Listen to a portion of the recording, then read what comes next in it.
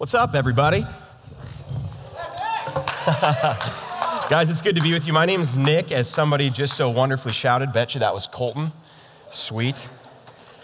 Yeah, like he said, my name's Nick. If you guys want to go ahead and open up to Ephesians 4, that's where we'll be. If you guys don't have a Bible, we actually have some back on a table. You can sneak back and get some of those. You're going to need it. And so if you have an orange and gray Bible that we give out, we're going to be on page 664. So go ahead and turn there. Guys, I brought a picture of myself and my wife on our wedding day. There we are. Yeah. Isn't she awesome? She's great. We're approaching 1 year of marriage. We're on June 1st, it'll be our 1 year anniversary, and that's been pretty sweet to be married for almost a year. And guys, just being around Sydney makes me better in so many ways. It makes me more godly. It honestly just makes me more fun. Jake's shaking his head, he knows, yeah. And it makes me more responsible with my eating habits, okay? So let me explain that. Guys, what I passed off as a meal when I was single, you would not believe it. Yeah. Dude, Isaiah, you know, half a bag of Doritos, that would cut it for me. Okay, half a bag of Doritos. Other times it would be like microwave tortilla chips with shredded cheese on top, and all with a side of like milk that's probably a week too far gone. You know what I mean? There were freezer burned brats in the mix there. Just some awful things being passed off as meals. But the worst of them all, let me tell you, was this. So all I had left was some stale pretzels. Okay, it's bad enough that I only had pretzels left. Like, pretzels are the snack nobody wants. Like, you pick them out of your Chex Mix, right? So I had stale pretzels, and it's not bad enough they were stale, but they were still salty, and so I was getting thirsty. And the only other thing I had left were Jell-O packets. And so I was like, let me think about this. So what I'm gonna do is I'm gonna fill up a pitcher of water, and I'm gonna take this Jell-O packet, because you know the packet of powder looks so much like Kool-Aid. So I'm just gonna dump a Jell-O packet into a pitcher of water and just pray that it tastes like Kool-Aid. It did not. It did not taste like Kool-Aid. So I had stale pretzels and Jell-O water. That was one meal for me. It was great. But, and this is where I'm flippant and honest, today that would not fly, right? Like, if I serve that to Sydney, oh boy, we'd be in trouble. My eating habits have gotten so much better since meeting Sydney. And so this is kind of a silly example, but my new marriage relationship meant things had to change, right? My new marriage relationship meant things had to change. And guys, like I said, coming up on my 1 year wedding anniversary, the only day in my life that's been better than my wedding day is the day that I surrendered my life to Christ. That was my freshman year. That was a few years ago now. And I was actually led to Christ by a guy named Aaron Kelly. And I'll never forget the first time, or let me just tell you the story. So what happened is we were in the third floor of Ryder Hall. Some of you might have lived there before, yeah? So we were in the third floor of Ryder Hall. It's where he lived. And I was watching an Iowa Hawkeye basketball game against the Minnesota Golden Gophers. So yeah, Nils, shut up. So Iowa ended up losing the game. I was in a fit of rage the whole time because there was this guy named Adam Woodbury who was just sucking it up. He was so bad. I was being really hard on him. And they lost the game. So I was in a fit of rage. And so Aaron Kelly looks me dead in the eye as they're about to lose this game, and he says this. I actually wrote it down because it's just crazy. Nick, that anger that you're directing towards a bunch of 18 to 22-year-olds trying to put a ball through a hoop, that anger's from Satan. That anger, he was dead serious, and so was I. I was like, oh my gosh. That anger is from Satan. If you don't do something about that, it'll kill you. And I'm like, oh, goodness gracious. You're right. He understood that now that I claimed Christ, that I was a follower of Jesus, now that that was my identity, that meant that my life had to change. Okay? My new relationship with Jesus meant that my life had to change. Jesus gives us life-changing commands. Why? Because he loves us. He's not trying to be a cosmic killjoy. He's not trying to rob us of anything that makes us happy. He does it because he loves us. That's why he gives us commands. And so when we begin to understand how relationship with God was made possible, like we've been talking all about in Ephesians 1-3, the only response we can have is, God, sign me up. My life should be changing. And not only should be changing, how could it not? Why would I not want it to change? God, you have spared nothing, not even your own life to save me. How could my life not change? Relationship demands change, and this is a good thing. Tonight, the Apostle Paul in Ephesians 4 is going to shift gears on us a little bit. We've been talking all about the gospel. We're going to keep talking about the gospel. He's told us all about how God made a relationship with him possible, and now he's going to tell us, man, our lives, we should want them to change. And more specifically, he's going to say, God has made every effort to unite himself to us, so we must make every effort to be united with each other. All right, so if you're not in Ephesians 4 by now, you should be. All right, so we're in Ephesians 4. I'm going to read verses 1 through 6. Here we go. Therefore I, the prisoner in the Lord, urge you to live worthy of the calling you have received, with all humility and gentleness, with patience, bearing with one another in love, making every effort to keep the unity of the Spirit through the bond of peace. There is one body and one Spirit, just as you were called to one hope at your calling, one Lord, one faith, one baptism, one God and Father of all, who is above all and through all and in all. All right, so the very first word we have in Ephesians 4 is therefore. And so every time we see the word therefore in the Bible, we need to ask, what is the therefore, right? All right. So Paul has laid the gospel out beautifully, like I said, in Ephesians 1 through 3. It's amazing. If you haven't read it, go back and read it. And he's prayed that the Ephesian church would be able to comprehend, and this is in chapter 3, he prays that the Ephesian church would be able to comprehend with all the saints, all the believers, what is the length and width, height and depth of God's love. Therefore, because of this comprehension of the length and width and height and depth of God's love, this new relationship with God, it should change us. Why wouldn't it change us? Why wouldn't it? And then the Apostle Paul says, live worthy of the calling you have received. Make every effort to keep the unity of the Spirit. And as we read those two phrases there, I actually kind of want to camp out for a second and address something that might go on in our hearts as we read words like live or other words like effort. It might set something off in us. We begin to think that we can earn because of our effort. It's because you're American. It's because you live in a capitalistic culture. You live in an earning culture, a consumer culture. We think that we can earn based on our effort. And if you guys want to, I'm gonna take so much heat for this. If you guys want to look up here, that's me. That's my little sister, Kyra. She's 15 now, but she's 4 months old in that photo. And this is when we, thank God for puberty, my goodness. This is when we adopted her at 4 months old. So she was the biological daughter of a 14-year-old mother and a 16-year-old father. And when the father found out that her mother was pregnant with Kyra, he fled the scene. And so the mother was by herself and she gave Kyra up for adoption, thank goodness. And so we traveled to Guatemala when I was 9 years old. It's me as a little 9-year-old in a flannel and horrible glasses, yeah. We traveled to Guatemala and we got to pick up my little sister and hold her for the first time. It was amazing. It was awesome. I still remember it really, really well. But I want to ask a question of all of you. Do you think that little girl had to do anything to earn my family's love? Did she have to do anything to earn my family's love? Did she have to make a way for herself into our family? Of course not. She's 4 months old. Like what could she do to work her way into our family? My parents did all the work, all the heavy lifting to adopt her and make a place for her in our family. They did all the work. They made a way. Okay, but now that little girl is grown up. She's like 15. Yeah, she's definitely 15. She's 15. And so now that she's grown up, she is expected to be an Anderson, right? Like she's expected to live like an Anderson. She's expected to have the marks of our family.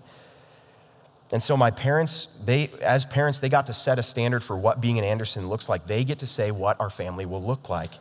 Kyra and I weren't expected to live a certain way so that our parents would love us or welcome us into the family. We lived a certain way because they already did love us and already made a way into the family. You following me here? And in the same way, we certainly don't live worthy so that God will love us, but because he already does love us.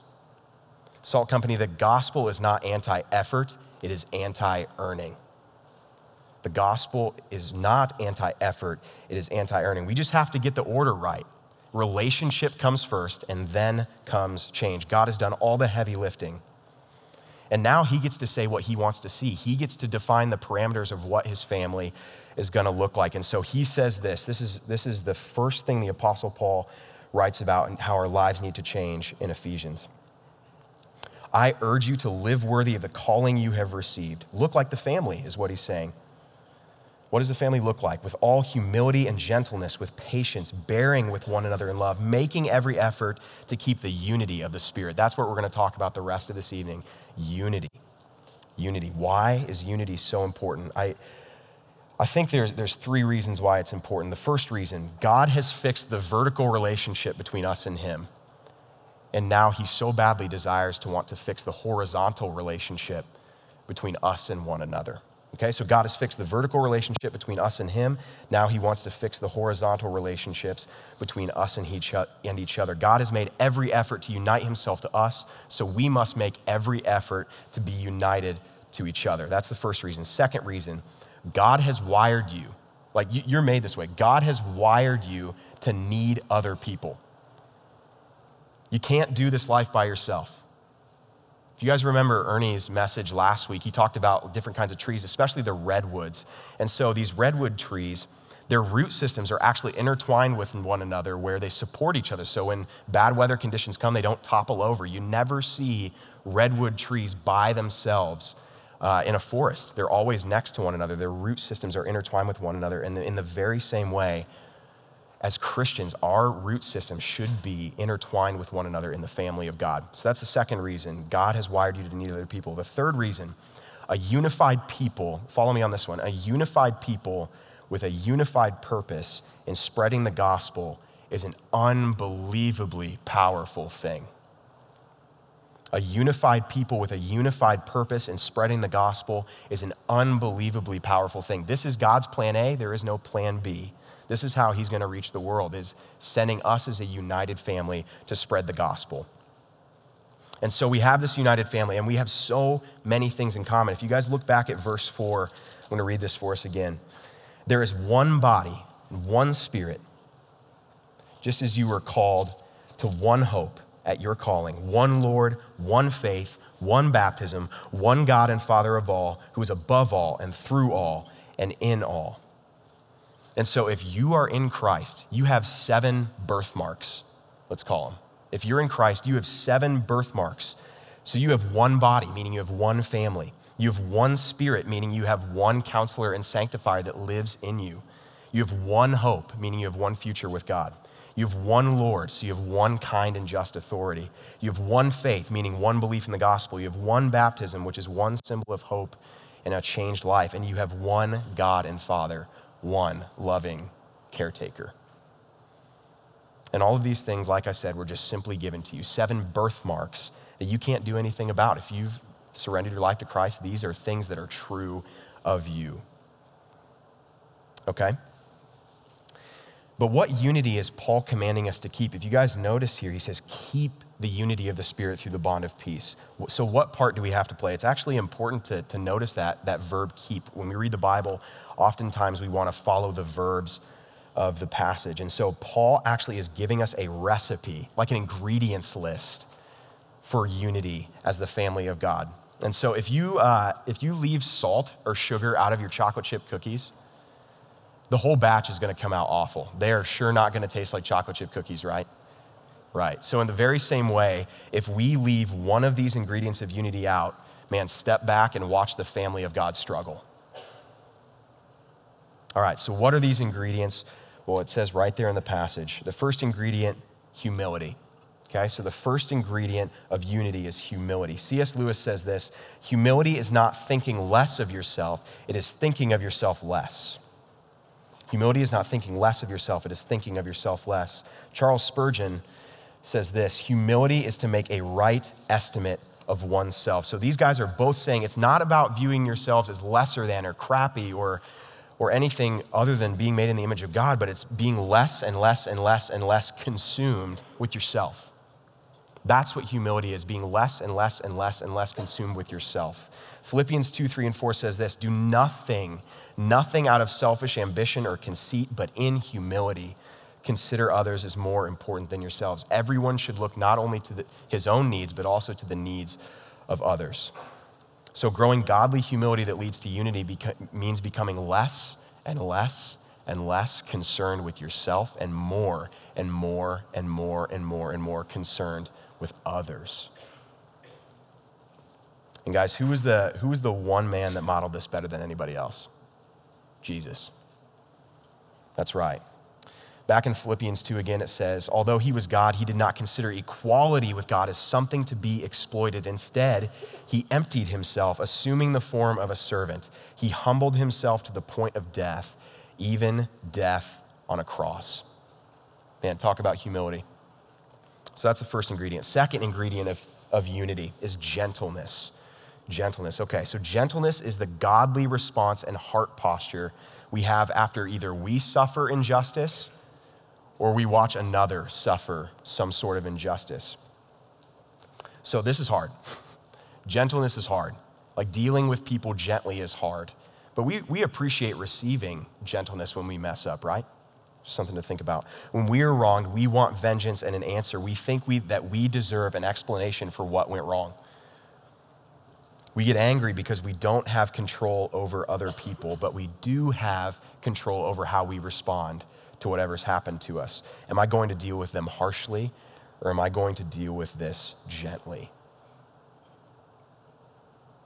We think dealing harshly will get our point across more effectively when it actually has the opposite effect. When's the last time a conversation went well when you were yelling at somebody? I can't remember the last time. If we deal with our brothers and sisters in Christ harshly, then unity with them will suffer. But if we deal with our brothers and sisters in Christ gently, then unity with them will actually flourish. And I'm not asking you to let other people walk all over you. You actually shouldn't let that happen. But think about this. Ask yourself in those moments, how can I respond in such a way that is truthful, but shows this other person the grace Christ has shown me? Because the reality is, God had every right to deal with us harshly, right? He had every right to deal with us harshly, but he didn't. He dealt harshly with his son, Jesus, so we wouldn't have to be dealt harshly with. And so we be gentle as Christ and God are gentle. So the third ingredient is patience. So patience is a deepening, ripening, peaceful willingness to wait on God and wait on other people. I'll read that again. Patience is a deepening, ripening, peaceful willingness to wait on God and on others. This is also so challenging because we live in America, you know? We want that job now. We want that person to change now. We want that answer to prayer now. We want it now. It's hard to be patient as an American, but instead we're often more impatient. And really what impatience is just forgetfulness, right? We forget that God has given us everything we need in Christ. We're forgetful, and that leads to impatience. And so to grow in patience will mean that we're constantly in prayer, constantly reminding ourselves of truth in God's word, and constantly reminding ourselves that this situation probably won't matter in like 5 days, much less 5 years. So we show patience to one another because God has shown unfathomable patience to us. Romans 5:8 says, while we were still sinners, Christ died for us. 2 Peter 3:9 says, God is patient toward us, not wishing that any should perish, but that all should reach repentance. While we were still sinners, while we were still sinning against God, Christ died for us. Unbelievable patience that he has shown towards us. And so we show patience to others. So the fourth and final ingredient, bearing with one another in love. This simply means bearing the burdens of your brothers and sisters. It means taking their burdens onto your shoulders. It means celebrating with them. It also means suffering with them. It means being close enough to them and being close enough relationally that we see each other's needs and that we begin to meet them. That's what it means to bear one another's burdens. And again, we see Jesus being the absolute picture of this. He took care of our greatest need, which was our sin, our separation from God. And he not only took care of like part of the problem, he didn't just like shoulder part of our burden. He took the entire thing upon himself, right? He took the entire load, the entire weight of sin upon himself so that we might have the chance to be without sin. And that is amazing. And so there we go, Salt Company. There's our recipe for keeping the unity of the Spirit: humility, gentleness, patience, and bearing with one another in love. And so we say this: God has made every effort to unite himself to us, so we must make every effort in humility, in gentleness, in patience, and in bearing with one another in love, so that we may be united with one another.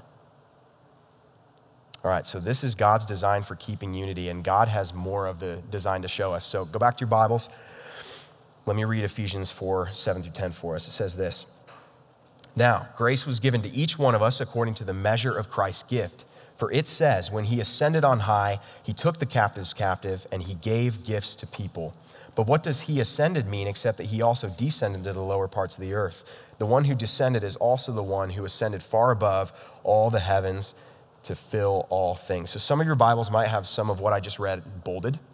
And the reason for that is that in verse 8, Paul is quoting Psalm 68, which was written 30 generations before Jesus came to earth.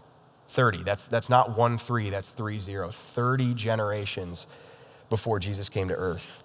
So 30 generations before Jesus came to earth, King David, who's the author of Psalm 68, is like, yeah, I'm gonna call that. And he totally does. He totally calls it that Jesus will die but will be resurrected. He totally calls it that Jesus will beat Satan and his demons. And he totally calls it that as Jesus ascends to heaven in victory, he's going to give gifts to people in the family of God. What kinds of gifts is he talking about, though? Let's keep reading. So this is verse 11. "And he himself gave some to be apostles, some prophets, some evangelists, some pastors and teachers, equipping the saints for the work of ministry to build up the body of Christ." So what this says is use those gifts for yourself, right? No, but more on that later. All right, so what we're actually seeing in these verses is diversity. We're seeing diversity within unity. And so what I want you guys to know from this is unity does not equal uniformity. Unity does not equal uniformity. God wants us to be unified with one another, but clearly we don't have to be the same in order to be unified. In fact, God has set it up where we're different from each other. I mean, I look around and I see roughly 250 to 300 different faces in here. You know, people with different talents and passions and personalities and desires and preferences. In fact, Revelation 7:9, it says that every nation, tribe, tongue, people, and language, that's going to be the picture of heaven. It's not just going to be a white heaven, an American heaven. It's going to be every tribe, tongue, and nation and language glorifying God for the rest of eternity. And so it's always been the design of God to have diversity within his family. All right, so not only do we have these differences in personalities and appearances and passions and desires, if you're in Christ, you've been given unique spiritual gifts. As if Christ hasn't done enough, you've been given even more. You've been given spiritual gifts. What are some of those gifts? Well, this says some are going to be apostles, some prophets, some evangelists, some pastors, and teachers. And so we see 5 of those here, but in the rest of Scripture, we actually see more examples like administration, discernment, exhortation, giving, healing, hospitality, knowledge, leadership, mercy, speaking in tongues, and wisdom, and a ton more. And so these are all spiritual gifts from God. And so I want us to notice something else in our passage here. It says some pastors and teachers, some apostles, some prophets, some evangelists. So there's 2 things that I want us to know here. The first one, none of us have every gift. None of us have every gift. Some might not have more than 1 or 2, but it's totally fine because it's totally down to God's grace in his gifting of us. It's him who gives the gifts. And then number 2, the Bible as a whole commands all of us to act obediently in some of these gifting areas, even if they're not like our particular gifting. So let me explain that a little bit. So this says that some will be evangelists And yet, all of us are called to share the gospel with other people, right? All of us are called to share the gospel with others, to do the work of the evangelist, even if that's not our particular gifting. Another example is all of us are, even if it's not our particular gifting, all of us are commanded to show mercy and hospitality and grow in knowledge and wisdom. As children in the family of God, we are urged to figure out what gifts we've been given. Why? To build up the body of Christ. And so, as I said earlier, why has God given us spiritual gifts? Is that to serve ourselves? Is it to make ourselves look cool, make it seem like we have the better gift? No, not at all. He has given us gifts for the solitary purpose of others, loving others, serving others, building up others to help in unifying the family. That is why he gave us gifts. That is why he gave you gifts. But because we're selfish, this can happen. If we're selfish with our spiritual gifts that God has given us, man, unity is going to crumble. Or how about this? If you want to see unity struggle in the family of God, keep thinking that you got the short end of the stick with your giftings. Keep thinking and wishing that you had the gift of somebody else. And watch unity in the body suffer. And guys, I've been here. Don't make the same mistake I have where you're just so concerned about the giftings of others and how they're doing so well with those giftings. And you lose sight of the giftings God has actually uniquely given you. Don't make the same mistake that I've made. And actually, in a different letter to another church, Paul addresses this exact problem of insecurity and jealousy. So let me read this for us. This is 1 Corinthians 12. The body is not one part, but many. If the whole body were an eye, where would the hearing be? If the whole body were an ear, where would the sense of smell be? But as it is, God has arranged each one of the parts in the body just as it is, just as he has wanted. And if they were all the same part, where would the body be? As it is, there are many parts, but one body. The eye cannot say to the hand, I don't need you. Or again, the head can't say to the feet, I don't need you. God has put the body together so that there will be no division in the body, but that the members would have the same concern for each other. So if one member suffers, all the members suffer with it. If one member is honored, all the members rejoice with it. This is God's design for your giftings in the body. Silly question for you. How many of you thanked your gastrocnemius today? Anybody? Show of hands. How many of you thanked your gastrocnemius today?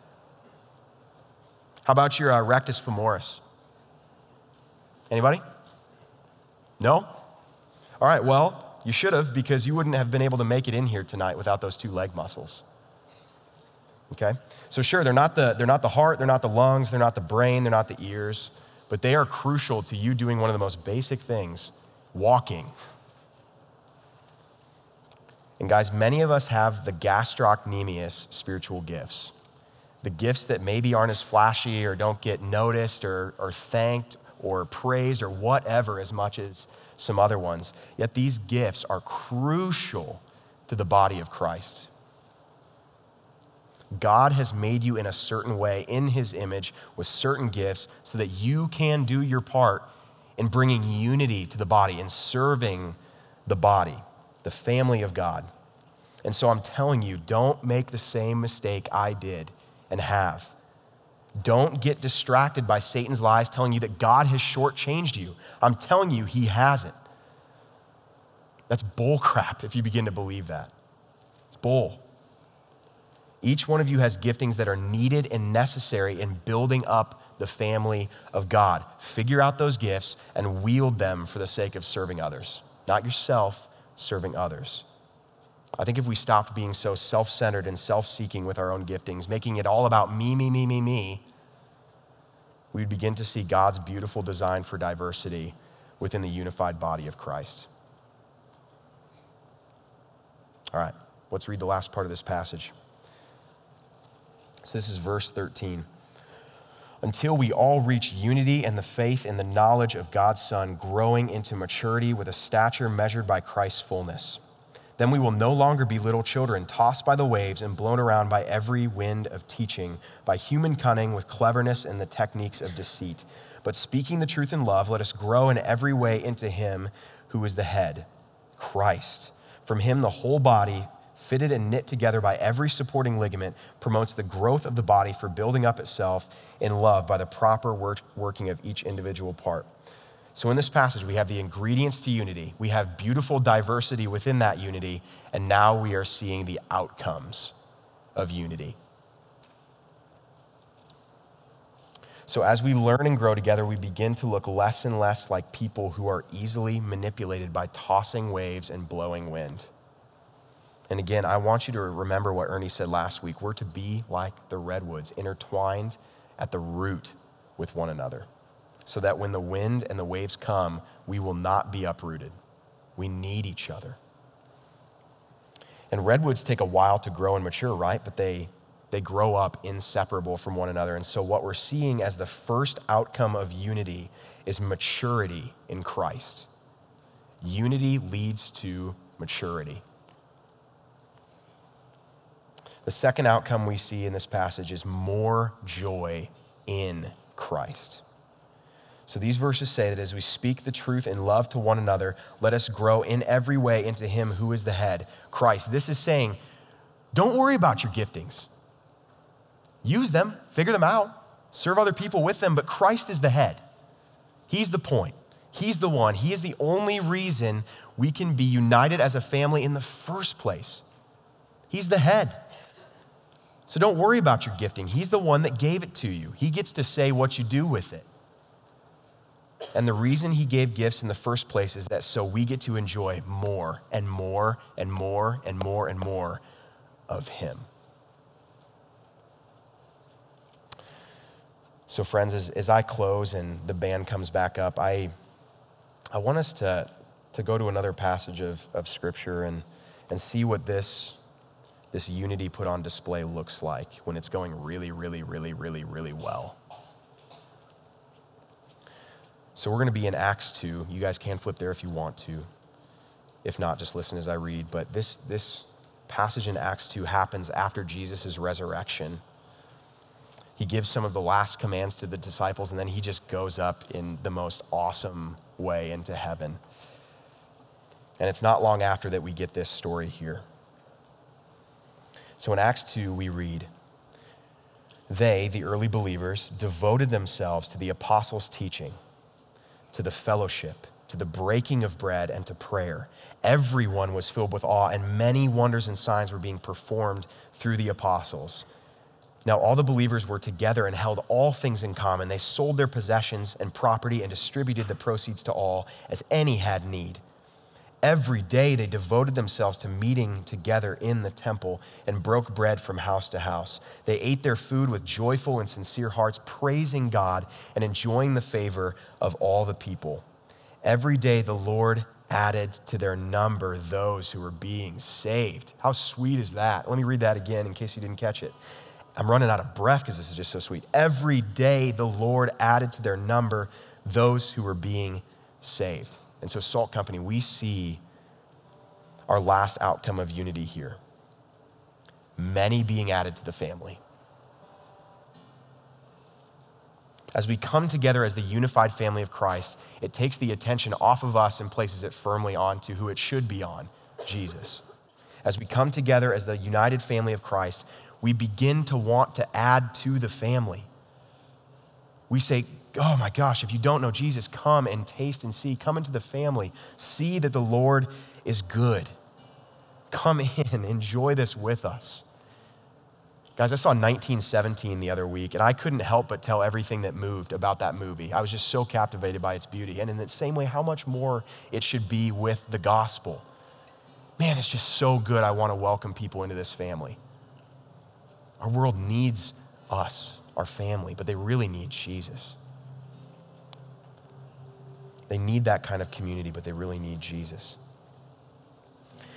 As we come together as the unified family of Christ, the world watches and it says, I want some of that. I want what they're having. Salt Company, we should want to welcome as many people into the family as possible. God has made every effort to unite himself to us. So we must make every effort to be united with each other, making moves towards those who are not even in the family yet. We're not called to simply tolerate the world as we live as one big happy family. Why? Because God did not just tolerate us. Jesus left heaven to come to earth, to be brutally tortured, to become your sin and my sin, to be separated from his Father, and to be killed on a Roman cross so that God the Father could unite himself to us.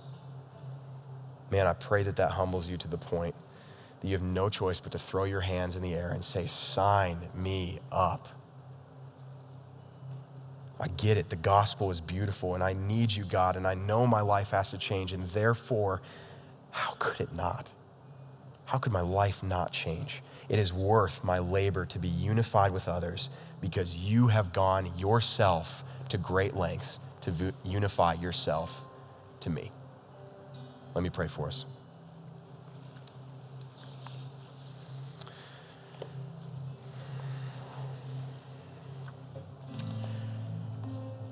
Heavenly Father, thank you for a sweet time to open your word and to learn from it, to have our lives changed by your word, which says it is living and active, sharper than any double-edged sword. It pierces to the division of our souls and our spirits, our joints and our marrow. It judges the thoughts and intentions of our heart. God, what you're saying there is your word changes us, and we are so grateful that you have the mercy and the grace shown to us in Christ that we can be changed. God, I remember my old life, and I don't want to go back. I want to be a part of the family. I want you to be able to define how that family looks. I want you to tell me how to live because I've proven time and time and time again that I suck at living my life for me, making my decisions. No, Jesus, I want to live according to your word. So I pray for that heart, for all my brothers and sisters in this room. I pray that we are propelled and compelled by this word that, man, we want to add to the family. And yes, our family's messy. Yes, we don't always have all of the ingredients of unity.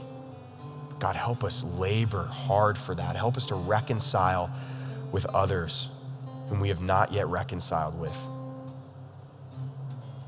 Man, I pray that our family is one worth joining, God. Let us not waste another minute. Let us go to people that don't know you, Jesus. We all know them.